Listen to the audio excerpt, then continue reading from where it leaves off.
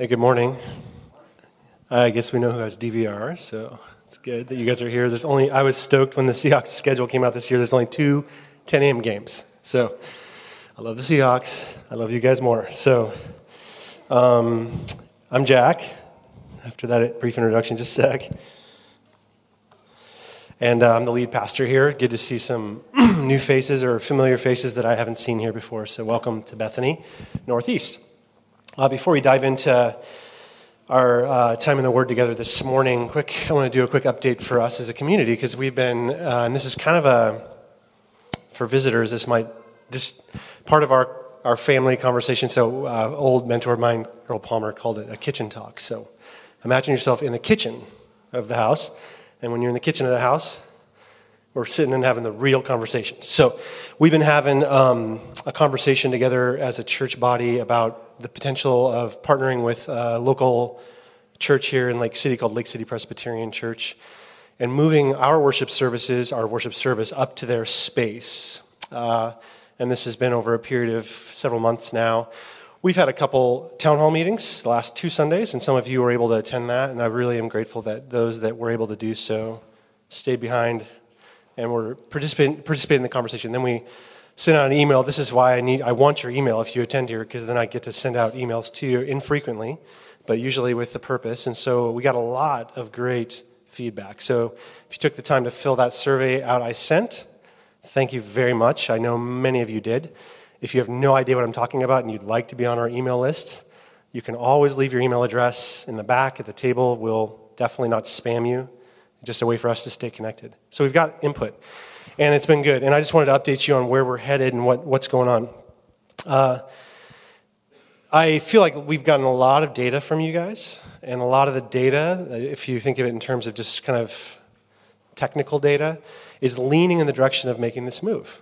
The staff feel pretty aligned in that direction, but I feel like we're missing one data point, and this is from a conversation I had with a friend here. And that data point is just a conversation with God. Go figure, right? As a community. And so here's what I want to invite us to do for the next 2 weeks. From now, October 2nd until October 16th, is just invite our congregation to 2 weeks of prayer and fasting. Okay? And this is how I'd love this to look. I'd just love for you to devote yourself to seeking God and seeking God's will for our community for 2 weeks until October 16th. Just praying. I know you all pray, or most of us do. Asking the Lord to reveal to you, where do you want our church to be physically? We know that place matters. The incarnation of God in Jesus Christ reveals that to us. He lived on earth, took on a body, had a zip code, you might say. He cares about the places his church, as the body of Christ today, dwells, inhabits, right? Would you agree?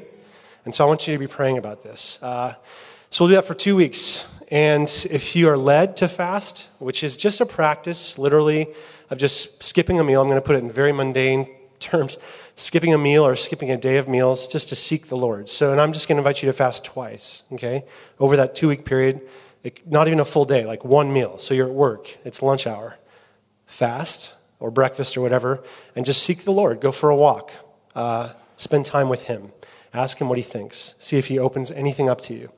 And what I'd love to get from you, and I really am going to invite you to do this, is if you get anything from God. It could be a weird dream. Some of us dream. It could be a yes. It could be a I'm not sure. It could be a I just heard this word from God. I want you to share that with me. Most of you have my email address. My phone number's in my email signature. Feel free to call me. But we haven't made it a full decision yet because I want to involve us in that process. Does that make sense? And then on the 16th, my hope is to be able to share that with you. And the reason we're trying to make this decision is so we're not just floundering for months on end to, to the bitter end, but we're really trying to make a careful and thoughtful decision as a community. Okay? Are you with me? I know that many of our community are not here this morning for some reason. I don't know why. And so I will be sending out this email tomorrow with the same details. And so you can check your email and you'll get that as a reminder of just inviting you to pray with us, okay? And then the final thing is twice during this next 2 weeks, once each week, Jenny and I and Sonia are going to make ourselves available, I'll put this in the email, to be at Lake City Pres. And so it'll hopefully be at a time that's convenient for some, but probably inconvenient for most, because I was there on Monday night until, I don't know how late, Keith, but Keith was there with me until like midnight. just praying and talking. And I don't think that's going to work for most of you.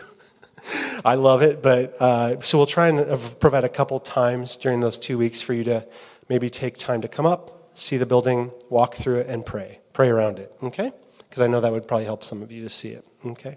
All right, enough on that. Let's take a moment just to breathe and pray, and then we'll go into God's Word together. God, thank you so much for this community. So we're just going to take a moment to pause and just take a moment to be silent together and just invite your Spirit to be in our midst. And so we do that now, God.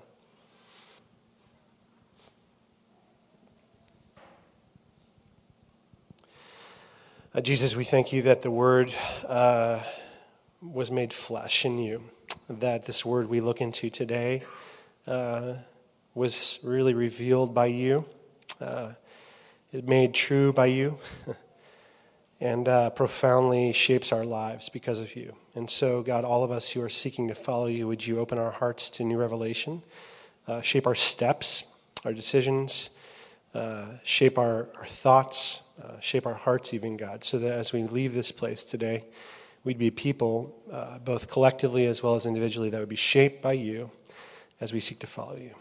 I pray this in your name, Jesus. Amen. All right, we're in this third week now of this new series called Constant, and we're just looking through we're reading the Bible together, but we're reading it narratively as like a story, and so we're looking at various themes. So today we're looking at the theme of humanity or identity, okay?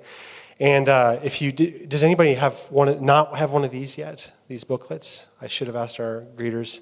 I think we have some on the back table. This is just a companion guide that will allow you, if you are in a small group or individually or as a family, study along with this series. So yeah, Jenny's got some. So if you don't have one and you'd like one, just raise your hand. And it's a good place to take notes as well, though we have the outline in your bulletin, and so you can take notes there.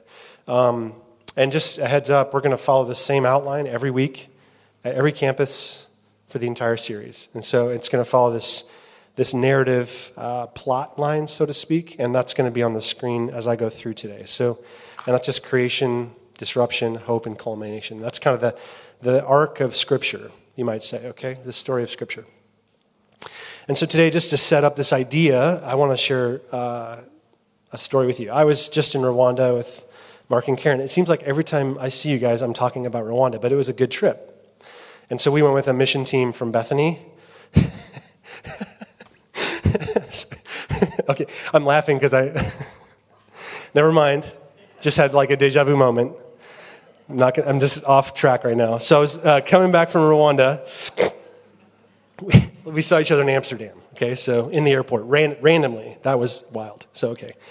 Was on the way to Rwanda and back from Rwanda, and like many of you, if you've ever traveled long flights, these are 2 10-hour flights, especially Mark and Karen, we binge-watched the movies, right? And there's some good, if you've been on international flights lately, there's some actually really good movies on Delta. These guys were synced up with like 4 seats. I did not participate in that. So, there's those in-flight movies, most of which are pretty good these days, some of which are not, and some that you've never seen in theaters, and this is where I kind of went in. That's the straight-to-DVD movies, you know what I'm talking about? So on the way back from Rwanda, I had this tactic. I'm going to stay awake all the way, because I didn't want to have jet lag. That didn't work out, by the way. I was ruined for like a week, really. My family can tell you about it. But there's this movie I watched while these guys slept. You guys fell asleep. And so you're going to hear about this. It's called The Phenom. Has anybody seen this? You haven't, because it's straight to DVD. And I was shocked because it has Paul Giamatti and Ethan Hawke in it. And I was like, what the fat? I mean, like, these guys are heavy hitters and straight to DVD. So it's a good movie. It's probably like a B or C, like not an A movie. That's why it went straight to DVD. But it's a good movie. And it's about this young man, Hopper Gibson, who's a baseball player. And it's kind of based on a true story. First round draft pick of the Atlanta Braves, right out of high school. He's got this amazing gift. He's a pitcher, and he can throw just lightning speed, okay? But he has this really rough childhood. His father, Ethan Hawke's character, is all tatted out. He's an addict. He's a drug dealer. He's constantly in and out of prison. His parents he's absent, but he's also overly abusive. He's abusive and overbearing, okay? And so he gets drafted to play in the majors. And things, let's just say, did not go well for him. He actually got 6 wild pitches in a row in one game in this story when the movie starts. I'm ruining it for you, by the way, so if you don't like spoilers, close your ears. But it's straight DVD, so you're not going to watch it. But anyway, so he has his life just spins out of control, not only professionally, he gets sent down to the AAA, but also personally. All of his relationships are just falling apart around him. His girlfriend, his mom, his dad, all these things.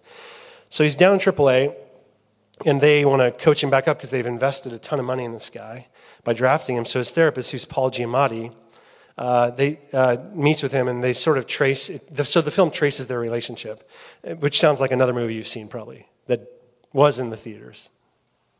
Good Will Hunting, yeah. So it basically is Good Will Hunting, but it's still good, okay? Though Good Will Hunting was better, I think. Anyway, so in the film, they're talking about life, okay? They're talking about what's going on, right? And Giamatti asked Johnny Simmons, who plays Hopper Gibson, this question. Do you think you could ever get back to this place in your life where you can enjoy baseball again? Do you think you could ever get back to this place in your life where you can enjoy baseball again? Okay? And Hopper Gibson, Johnny Simmons, says, because he's not enjoying his life. He's exhausted. He can't even sleep. He's so exhausted, he's asking for sleeping pills from this therapist because he can't even sleep. And Giamatti's trying to help him unlock what's wrong with his heart and his soul because he's sensing something's wrong with him. And he says, I don't know. The only time I can remember enjoying baseball, I can remember enjoying life, was when I was 5 years old. Think about that for a moment. He's a professional baseball player, and it's many of us, right? So, and he began to talk about that and discovering what it looked like to get back to that place. Which is a huge thing if you've ever tried to press back into your memories, and when you were 5 or 6 or whatever it was, when you can remember joy and excitement about life. My son's 6 or 5. Is he 6 or 5? I don't even know anymore. The kid, man, he's driving me crazy. So he was up at 5 this morning. So, and to press back there if you're tired, and you tried to do that, is really hard. So this film goes on. It ends with this. There's a spoiler alert. He goes to prison to see his dad. His dad's in prison, and forgive him for all this hurt that he's done. And his dad, is weeping, and then the film just ends. I literally had to go home. I watched it this weekend because I wanted to see it again, but it wasn't that good. And I'm Googling to see if I got cut short because it just ends, and that's the end of the movie. I'm like, what? So I'm watching this film on the plane. Full disclosure, these guys are asleep, and I'm weeping. This is on the way home from Rwanda, and I'm a little tired. Everybody in the plane's asleep. I'm weeping, and I'm looking around to make sure nobody can see me, because I'm just thinking about my life and getting back to this place of innocence in relationships, and a place that was full of joy and laughter. And this film just stirred that up in me, and so there's that. Okay, now I'm weeping. What about you? What about you? This is my question for you today. There's this deep longing in us. I don't care if you follow Jesus or don't follow Jesus, to get back to this place where relationships are filled with joy, right? Or permeated with justice. You see all this injustice in the world. Yesterday I heard about this brothel in Bangladesh. I was just ruined by it. And then it's clickbait. Just don't follow clickbait, especially if you're like me and you're a news junkie. And then I hear about another innocent African-American man who's sitting on his front porch, locked out of his house, and gets arrested for sitting on his front porch, locked out of his house. And I started to think about all the times I've been locked out of my house, and I've never been even approached by the police. I was ruined. So there's injustice, and we want to get back to this place of justice and innocence and intimacy as it was intended by God.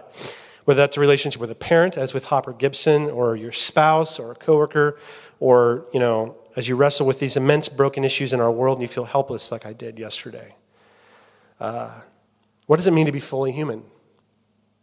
This is a question I wrestled with profoundly while we were in Rwanda, as I looked into people's lives that had been so deeply affected by a genocide just 25 years ago, where their lives were just ruined by it. And they're asking the question every day, what does it mean to be human?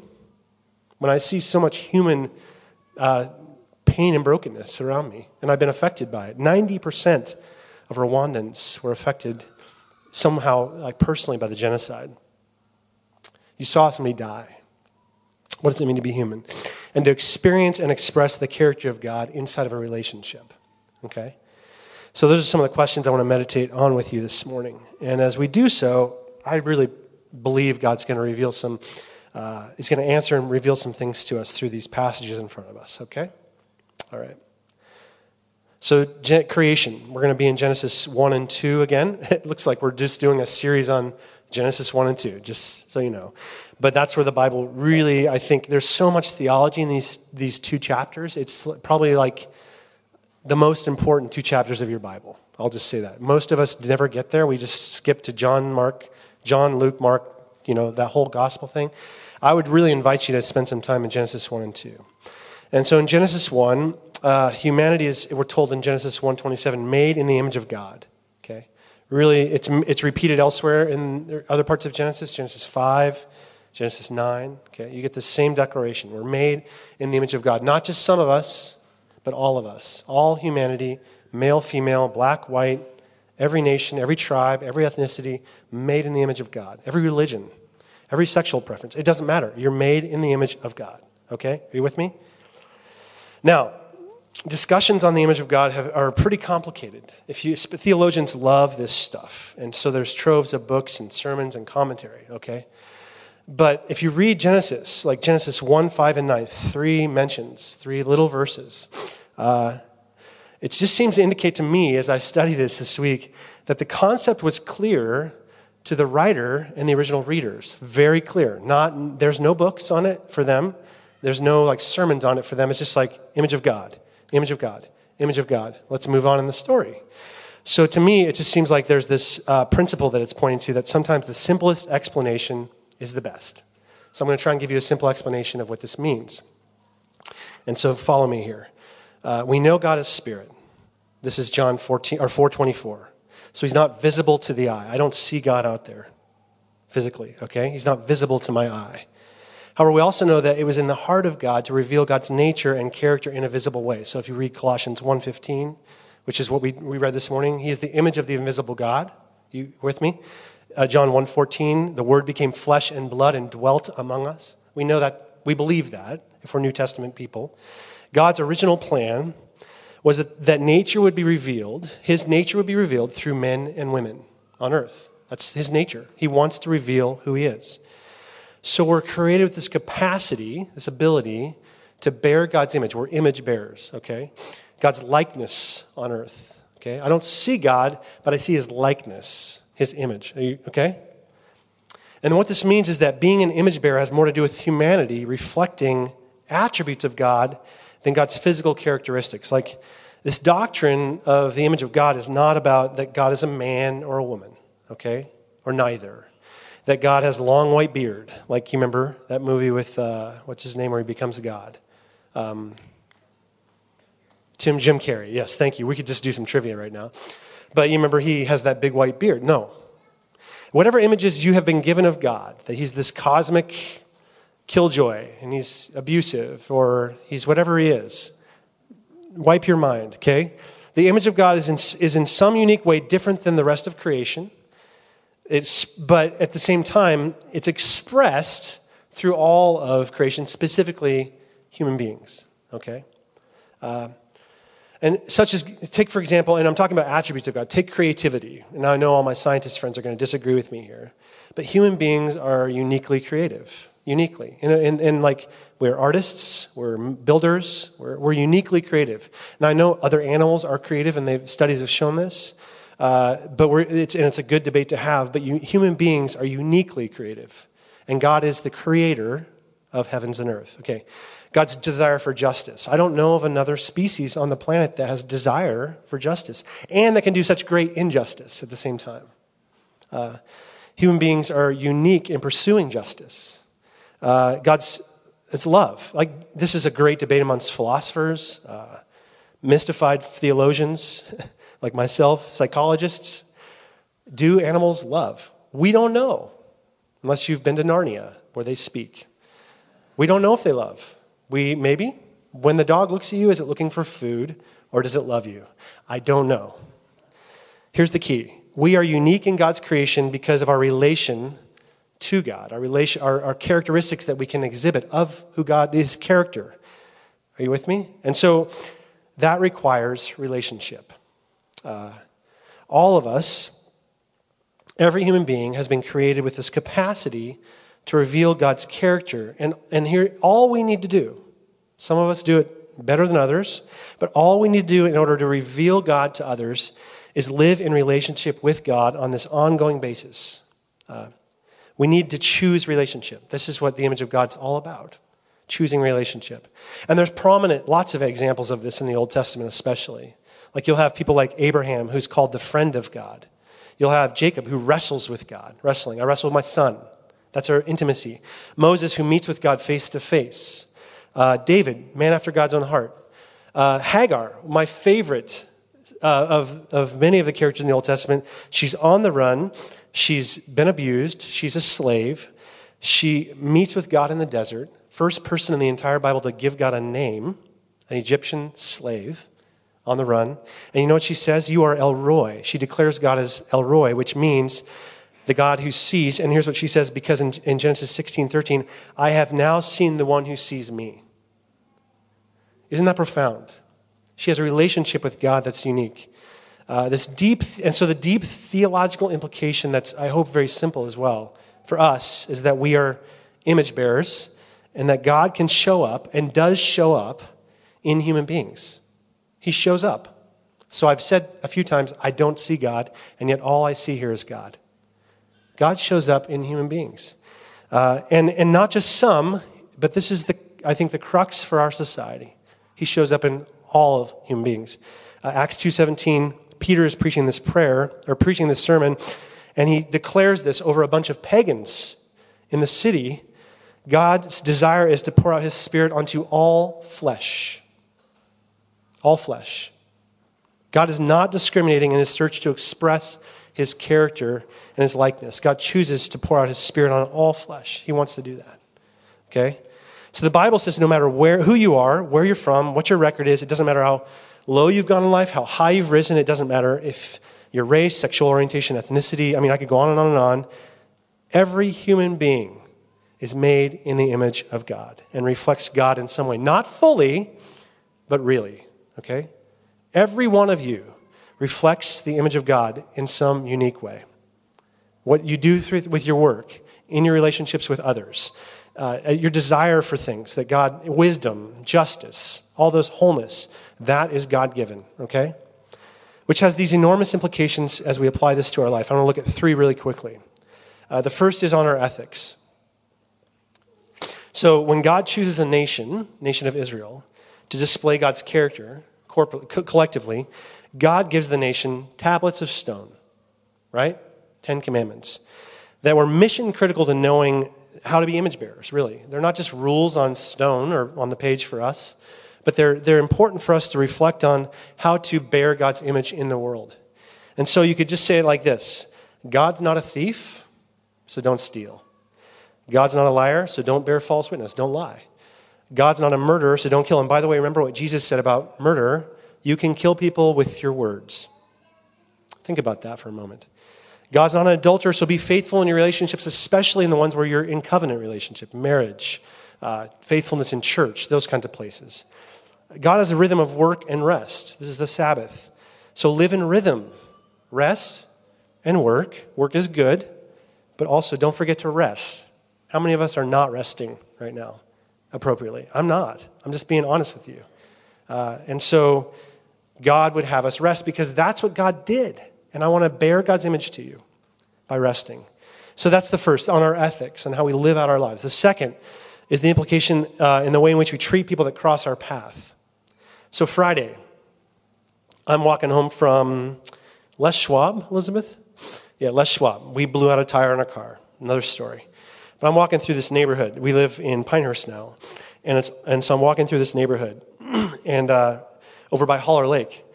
And there's this guy, it's like 8 a.m, and there's this guy standing on the corner of a street with a piece of poster board, bright green, black writing on it that says, God is imaginary, love relentlessly. And I didn't want to talk to him. I'm on my way home, I got this sermon to write, but then And he's in like the middle of a neighborhood too. He's not even on Aurora or I-5 or anything. Like, I'm just like, this guy is totally checked out to lunch. Because if I'm going to stand on a street corner with that sign, I want to make sure I'm seen. And there's literally, I was the first person he'd seen. He smiled at me. And so I'm like, there's something nagging. So I turned around and went back to the guy. And I assumed he's like some devout atheist or something. Or like he's crazy, middle of a neighborhood, like with this sign. And so, so I went back and I asked him about the sign. I said, those two things seem very odd. They don't seem like they go together. God is imaginary, love relentlessly. Usually you'd see like something like God is amazing, love relentlessly, or whatever. You get what I'm saying? And he said I had this profound moment. Do you know what it means to imagine something? And so I was kind of stumped, and so I said, hey, tell me what it means to imagine something. I'm like, now this guy's going to nail me, right? He quoted Einstein. I'm not kidding. Imagination is more important than knowledge. And then I'm sure this guy's crazy, right? And then he said this thing, and I wrote it down because it was I was kind of blown away. He says, more than merely seeing what is unreal or fantastic. Throw this one up, because I want you to see this. This guy on the street corner. More than merely seeing what is unreal or fantastic. Find it, Greg. Man, I worked so hard on this slideshow. Okay, you're not going to find it. Well, if you're taking notes. More than merely seeing what is unreal or fantastic, there it is. This guy, I don't even know his name. Imagination is used to image anything that is real but not visible. More than merely seeing what is unreal or fantastic, God is imaginary. Imagination is used to image something that is real but not visible. Love relentlessly. And I was like, okay, you don't even want to know what I do. And can I take that down because I'm a pastor and he didn't even tell me what he did or what he was there for. I'm really kind of still processing that encounter. So here's how this applies. Can we learn to begin to see Christ in the people who cross our path literally? That was Jesus. It was, literally, with no strings attached. I don't know what he does, who he is, where he lives. Whether that's on your walk or drive to work, you're on the bus, and the guy sitting next to you. Or in your neighbor, either that slightly standoffish neighbor or the one who's slightly more engaged, whose dog poops on your lawn, okay? Or here in Lake City, or I should say there in Lake City, where there are homeless men living in Tent City right now. And I've been pondering this idea of taking my son through Tent City so he can have his world, his mindset shifted around what homelessness and homeless men present themselves as. Because I'll just say, it's not a dangerous place to go right now, that little place. There's sex workers walking Lake City Way. My daughter walks by Rick's or Deja Vu every day for school. Minorities, many of whom are immigrants and refugees in our community. Young people. We have all these young people in our community. I was so stoked to see a group of high schoolers as a former youth pastor in our church. The image of God. What about that person sitting right next to you? Could be a complete stranger. You came here on your own and you have no idea who you're sitting next to. Or it could be your spouse in whom with you lack intimacy. And conversations have become very strained and difficult. So that's the second thing. Can we learn to see Christ, the image of God, in the people who simply cross our path? How would that change our world if we did? Here's the third thing, and this is a big one. I'm going to get some hot water. Implications on our civil and human rights. Okay? This is really important for us. Let me ask you, where did the idea that every human being has certain rights come from? Inalienable rights, regardless of race, national origin, class, religion, that we all have inalienable rights. All men and women are created equal. Some people say it's a Western cultural idea, okay? That our forefathers were somehow inspired as they wrote those words down. And that could be true. But you know what? If you look at the roots of Western thought, Aristotle, he said this, that some races are born to be slaves. He said that. And we all know where our forefathers took that. So where did the idea come from? I mean, there's some hypocrisy in our community, in our society, isn't there? If our forefathers came up with that idea, you look at the United Nations Declaration on Human Rights, they don't define it. They don't tell you where it came from. It just is. There's a philosopher named Nicholas Waltersdorf who wrote a book recently about this topic, and he summarizes much of the scholarship, because this has been a conversation out there for years now, academic, theological, philosophical, arguing that human rights did not emerge during the Enlightenment period or the Greco-Roman period. So our society, or even earlier with Aristotle, but through the early church. So this guy uses all sorts of historical and social research to show this. And he bases his research on these theological themes in the Bible. Themes like restorative justice versus capital punishment. Most of us, if we were raised in conservative Christian communities, would err on the side of capital punishment. We'd find it in Genesis 9. But the Bible, through and through, argues for restorative justice. Things like the rights of people with disabilities. People that cannot think for themselves, the elderly, vulnerable children. Many of the communities, like in the early Greco-Roman world, sent those people into the ditches because of the plague and other things. And the early church said, no, we're going to form communities that provide safety for these young people, these old people that are being killed. The natural rights of native people, right here, especially in North America. The Bible's mandate to provide sanctuary for refugees. I mean, there are lots of themes that run through Scripture in which the Bible and the early church grabbed onto and said, this is the way we're called to live. Now, one in particular was Walter Zorf's investigation of the civil rights movement, the modern civil rights movement. So he asked this question in his book, just to give you an idea. Where did Martin Luther King Jr. get his inspiration? King argued that segregation was not impractical for the overall good of a society, right? Where did he get that idea? King said it was a sin, time and again. Racism is a sin. Where did he get that idea? You know what I'm going to say. Walter Zorf shows that King drew heavily on his sermons from Genesis 1:26 to 27, the scripture we're in today. He declares this in one of his sermons, The American Dream. Listen to this. This is Dr. King. The whole concept of the Imago Dei, which is the image of God, is the idea that all men and women have something within them that God injected, an ability to have fellowship with God, and this gives him or her a uniqueness, worth, and a dignity. And we must never forget this is as a nation. And this is the best part, there are no gradations in the image of God. Every man from a treble white to a bass black is significant on God's keyboard. I wish I had Dr. King here with me to say this. Precisely because every man is made in the image of God. We will know one day that God made us to live together as brothers and sisters and to respect the dignity and worth of every human being. And so Stevie Wonder didn't come up with that idea. You remember that song, Ebony and Ivory? I just lost all the millennials. But some of you know what I'm talking about. Martin Luther King didn't come up with that idea. It was God's idea, and he got it from the Word of God. And you know how he got it? He so deeply reflected on the Scriptures. He was a theologian and a pastor. And all of his thought and his life were shaped into action by that reflection. And so here's the question. Why is the image of God constantly being trampled all over the earth, constantly? I mean, why is there so much violence and injustice against black men in America right now? Why is our political discourse so caustic? I don't know who watched the debate on Monday. I tried. It was hard. Why are there genocides and slavery in Rwanda just 20-some years ago now? Why do we have poverty? Why do we have refugees and immigrants now that are a stain on our country instead of people that used to be a hallmark of our country? Why is there sexual addiction and divorce and abortion? And like I said, I know I'm getting in hot water on those topics.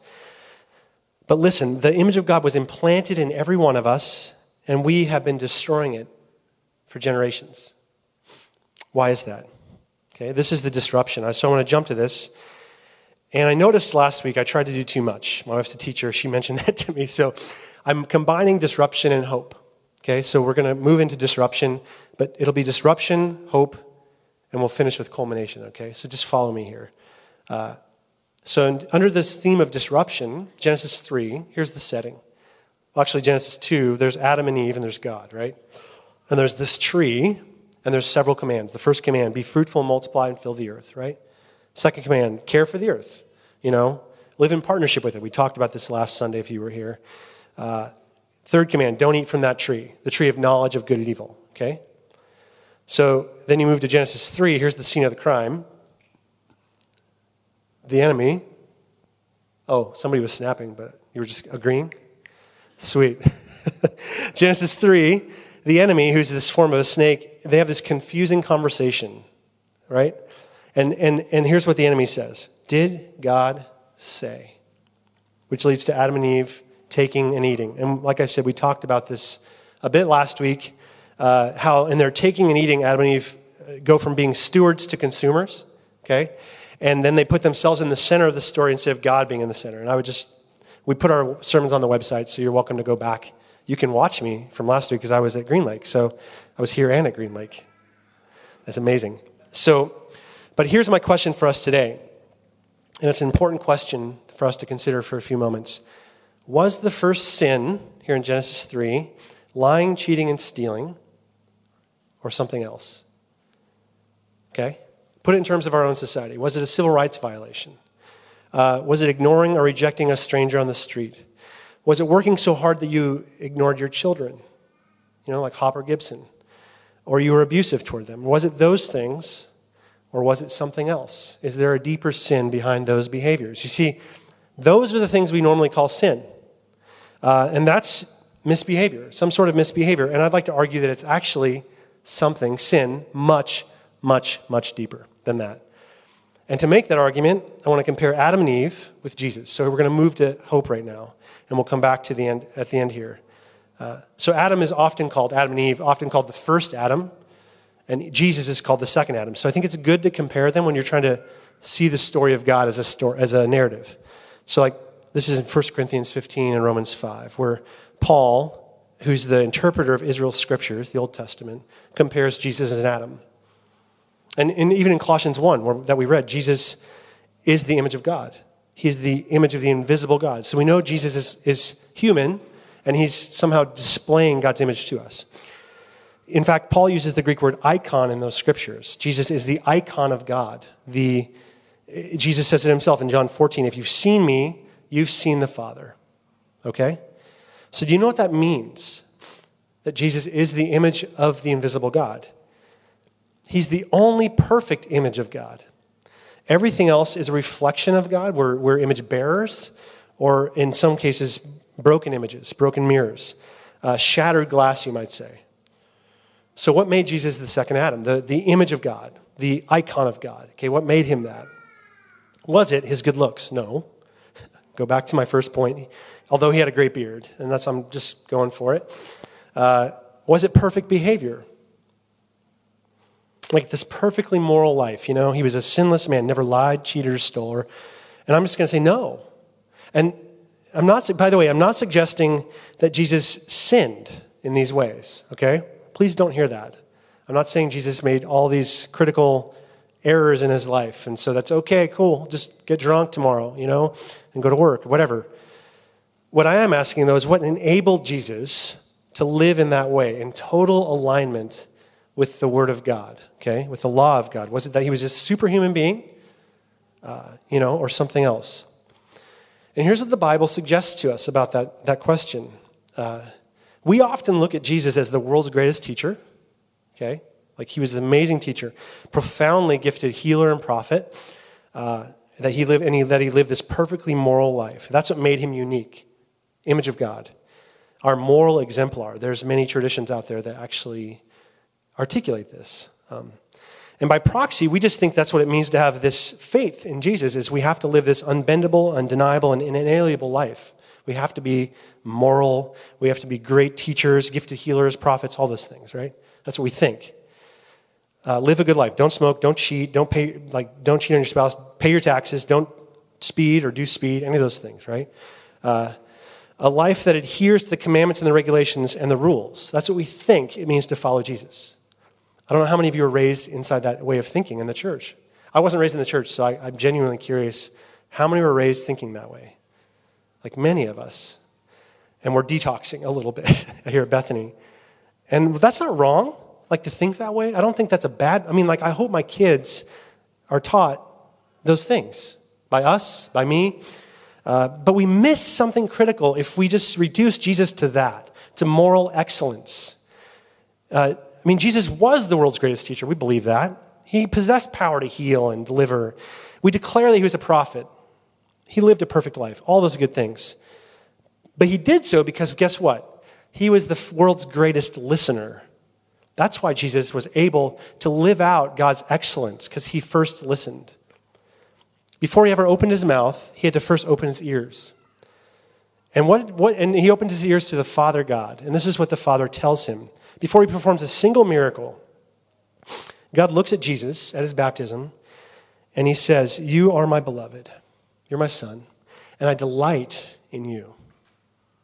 And then he sends him out to the desert to listen some more for 40 more days, 40 more nights. Just listen.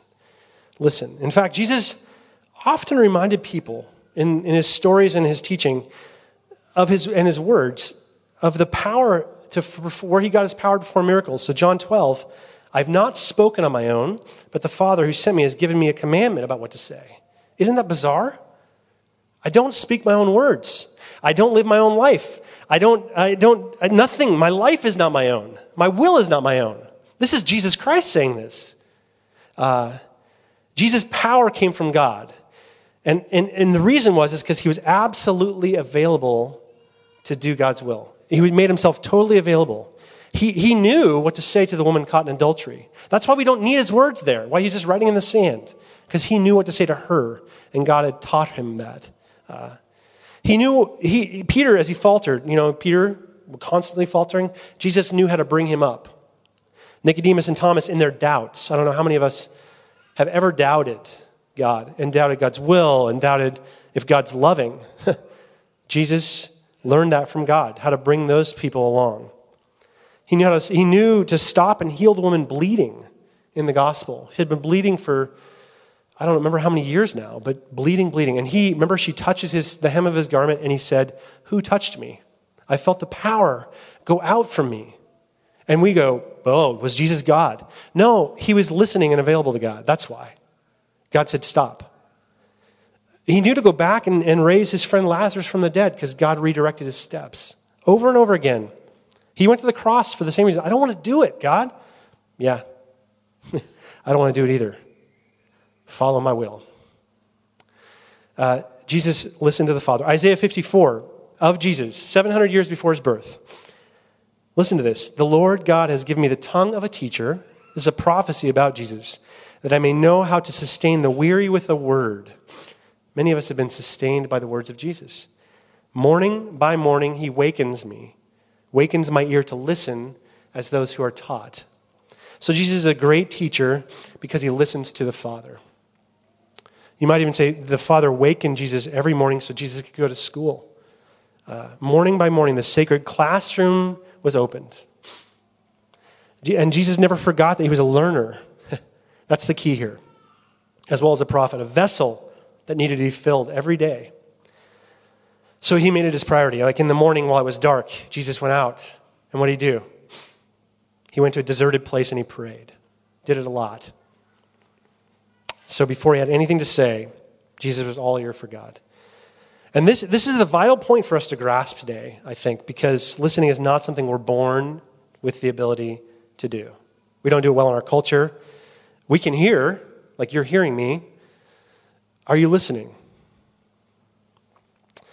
Psalm 40 verse 6 puts it this way, sort of a confession. "You've given me an open ear." And if you look at that phrase in a study Bible, I have a study Bible at home, or you refer to the margin notes. Some of you have them below the page or on the side. Here's what that phrase literally means: ears you have dug out for me. Eugene Peterson colorfully describes like God swinging a pickaxe, digging ears in our granite blockheads so we can really hear what God's speaking to us. And here's the deal. Really quickly, back to disruption before we finish. Adam and Eve were blockheads. They were the pinnacle of blockheadedness, which is the opposite of Jesus. They did not want to listen to God. They could not listen to the voice of God, though he was right there with them. He was in their presence, the scriptures tell us. Check this out. Genesis 3. We often hear the first sin is Adam and Eve eating the fruit. Fact check this. The first sin was not an outward action. It was an inward unbelief. Adam and Eve, they believed the lies of the enemy. Genesis 3:5. Did God really say you'd become like him? Because if you back that train up for a moment to Genesis 1:27, what does Genesis 1:27 teach us? They're made in the image of God. So how much more do they need to become like God? How much less like God are they? Nothing's happened in the story yet, except for fellowship and union with God. So what changed? See, the first sin wasn't taking that fruit or doing some act of disobedience. We think of it, we reduce it to that, breaking a commandment or a rule, whatever it is. It's the inability to listen and understand and live out the truth of who you are. That's sin. And the application and the challenge we face today in our lives is exactly the same that they faced. Will we believe what God says about us, as well as all of humankind? Will I believe that truth? Or will I make choices today and many days about what to do with my time and my money and my body based on other criteria?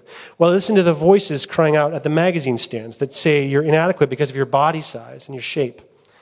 That you lack intimacy because of your lack of sexual appeal, or that you can somehow put success into 10 steps or one little pill. Like, that a black man is a threat, or a Muslim is a Muslim refugee, or a conservative Republican is a narrow-minded bigot, or a liberal Democrat, whatever. Just put those categories out there for us. Or we listen to the voice of God, who proclaims, declares delight, forgiveness, freedom, invites us to wholeness. This is God. Do you believe those things? And do you believe those things about yourself? That you are delighted in, you're forgiven, you're whole, you're a son or a daughter. Do you believe it?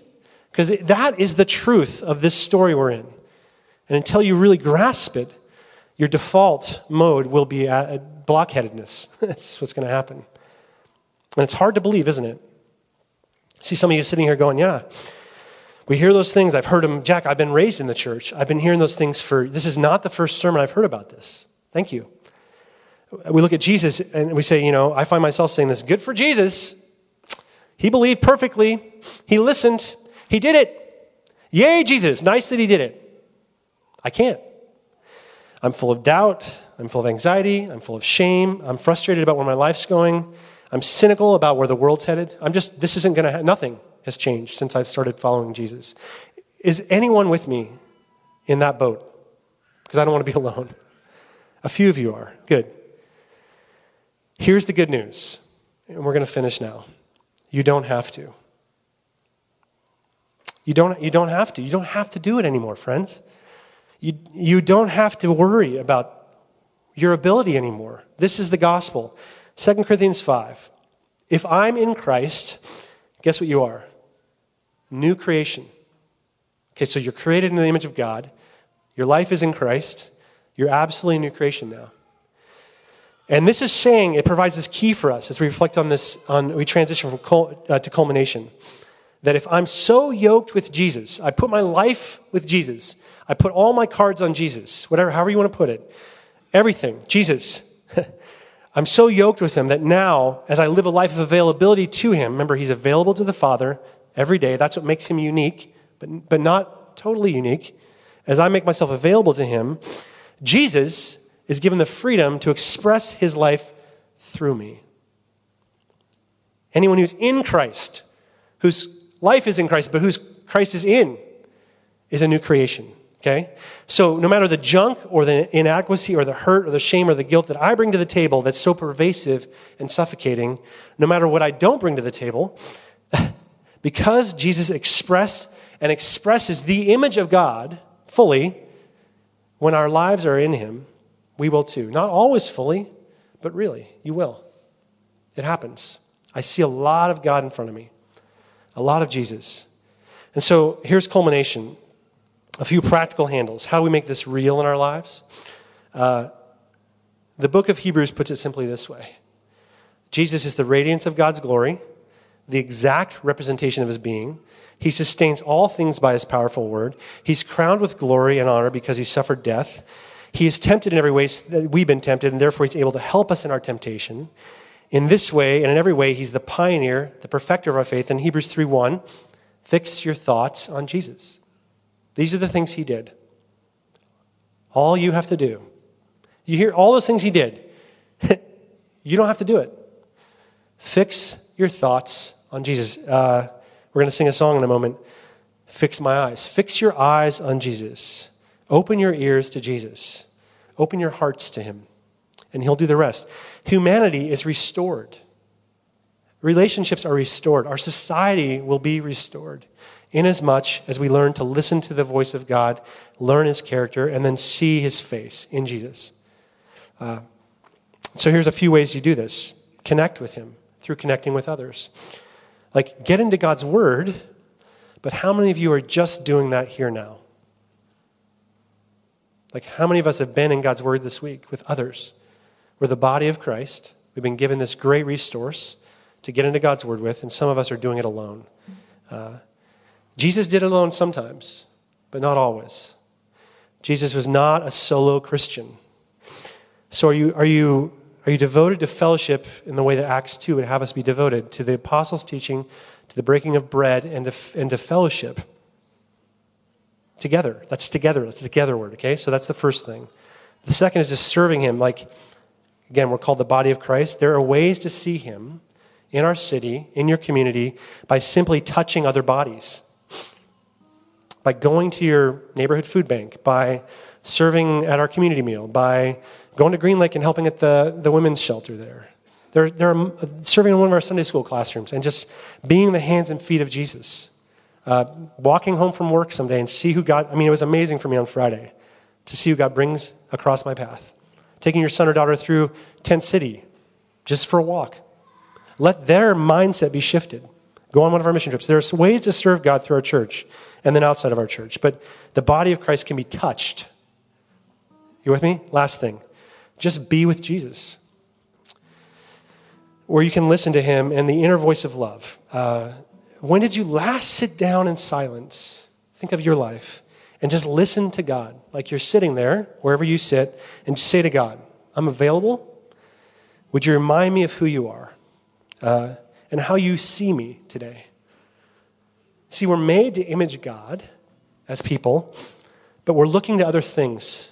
We're looking to our work, our significance, our success, our morality, our attractiveness, our social media feed, and sometimes even our significant relationships, as good as those are. And Hebrews tells us, fix your eyes on Jesus, the author and the perfecter of our faith. So what's going to attract your heart back to God? What's going to heal our broken world? God, we make you the center. That's what we have to say each day. And here's the declaration from 1 Corinthians 13. We love this passage at weddings, but listen to this. It's written to the church. Perfect love, Jesus, casts out all fear. Perfect love dispels hatred. Perfect love brings healing and wholeness and renewal. But love and perfection only, and that's Jesus. Jesus is the voice of love. He is the person of love. He is here to heal our community and our world. Do you believe it? Okay, a few of you do. Let's pray together, and then we're going to take a moment to fix our eyes on Jesus before coming to this table together, okay? Join me. Jesus, we thank you for this declaration in Hebrews that you are the author, that you are the perfecter. And God, we face this broken world, all of us do, and some of us are affected deeply by it. I'd say most of us are affected deeply by it. And God, many of us bring our broken lives as well, where there's been a betrayal of trust, a loss of hope, a sense of loneliness and despair, whatever it might be, confusion. And so even as we lean in, God, as your people, we fix our eyes on you, Jesus, trusting that as the image of God, you'll bring those things into our lives. Hope, healing, wholeness, renewal. We trust you for this now, Jesus, and we worship you and you alone. Amen.